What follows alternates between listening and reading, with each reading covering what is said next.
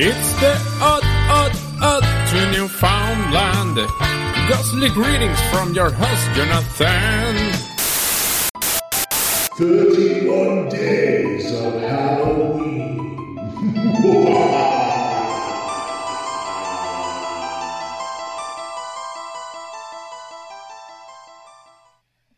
Which witch is which? Well, a warlock told you that the witch is this one over here.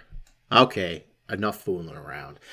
Here are some notorious witches and warlocks from the past. Moll Dyer was a 17th century woman who lived in St. Mary's County, Maryland. Many things about her were shrouded in mystery, but she was known to be a strange woman. An herbal healer, an outcast who survived mostly through generosity of others, she was eventually accused of witchcraft. She fled into the woods and was not seen for several days until a local boy found her body. Moll Dyer was frozen to a large rock in a kneeling position, with one hand raised to curse the men who had attacked her. Her knees had left permanent impressions on the stone. The villagers quickly found out that they had been harassing the wrong woman. Or, since they had accused her of witchcraft, the right woman. Moll Dyer's curse fell upon the area for centuries, causing cold winters and epidemic. Her ghost, often accompanied by various strange spectral animals, has been seen many times and is still said to haunt the area. Her eerie reputation eventually served as inspiration for the movie The Blair Witch Project. Although Moll Dyer is an influential folk figure in American witchcraft, reliable historical evidence of her existence is scarce, though. George Peckingill sounds as though he walked straight out of a horror story, an old Harry Potter book. A tall, frightening 19th century man with a hostile demeanor and long, sharp fingernails, he was famously cunning, a practitioner of folk magic. Old George, as he was commonly known, as a farm worker who claimed to be a hereditary witch. According to him, his magical ancestry could be traced all the way back to the 11th century, and the witch Julia Peckingill, who was a sort of magical assistant to a local lord. Peckingill was a vile, unlikable man who often terrorized the other villagers for money and beer. Sounds like some friends I had. However, he was respected as well as feared. He was said to be a skilled healer and occasionally settled disputes between villagers. In occult circles, Peckingill was a superstar, essentially the Aleister Crowley of his time.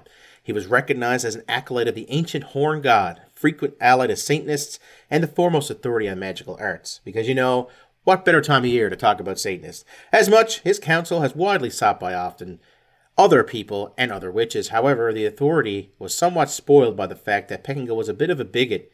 He would only endorse a coven if its members could prove they were a pure white witch lineage, and something of a sexist as well. All the work in his covens was done by women, who also had to submit to some fairly unsavory practices. We'll just leave it at that. Let's talk about Alice Kite-Teller. For a long time, Ireland was more relaxed about witchcraft than mainland Europe. However, witch hunts eventually arrived there too. One of the first and most notorious victims of these changing attitudes was Dame Alice Kite-Teller, a wealthy moneylender whose husband had a nasty habit of dying and leaving everything to her. When husband number 4 started to feel sickly and his fingernails began to drop off, his children smelled a rat, especially when they found out he was just about to sign a will that would leave everything to her. In 1324, church officials put Dame Alice on trial for heading a secret society of heretical sorcerers. She was not only the first witch to be accused on Irish soil, but also the first who had been directly accused of relations with an incubus.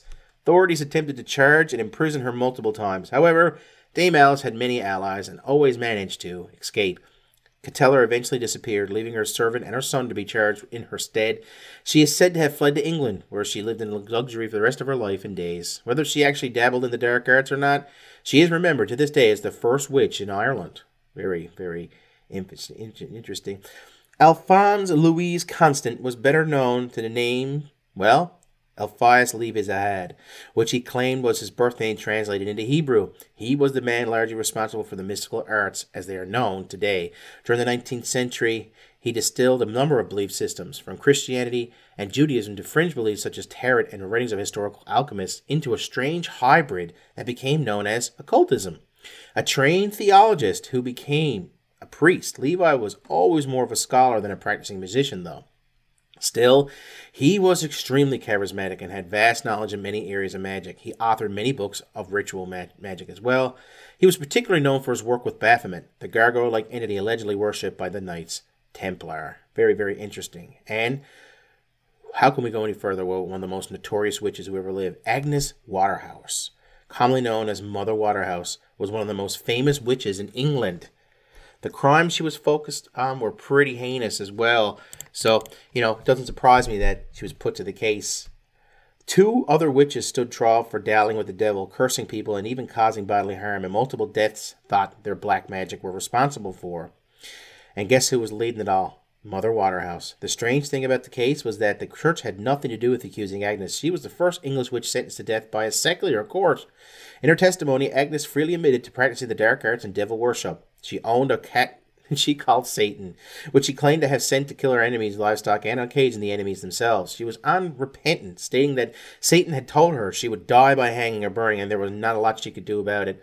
Mother Waterhouse was indeed sentenced to hang for her crimes, despite the fact that she and 2 other witches facing similar charges were left off lightly. One was found not guilty, the other sentenced to a year in prison, although later changes led to her death. Her satanic bravado didn't last for as long as other sentencing, though. On her way to the gallows, Waterhouse made one last confession.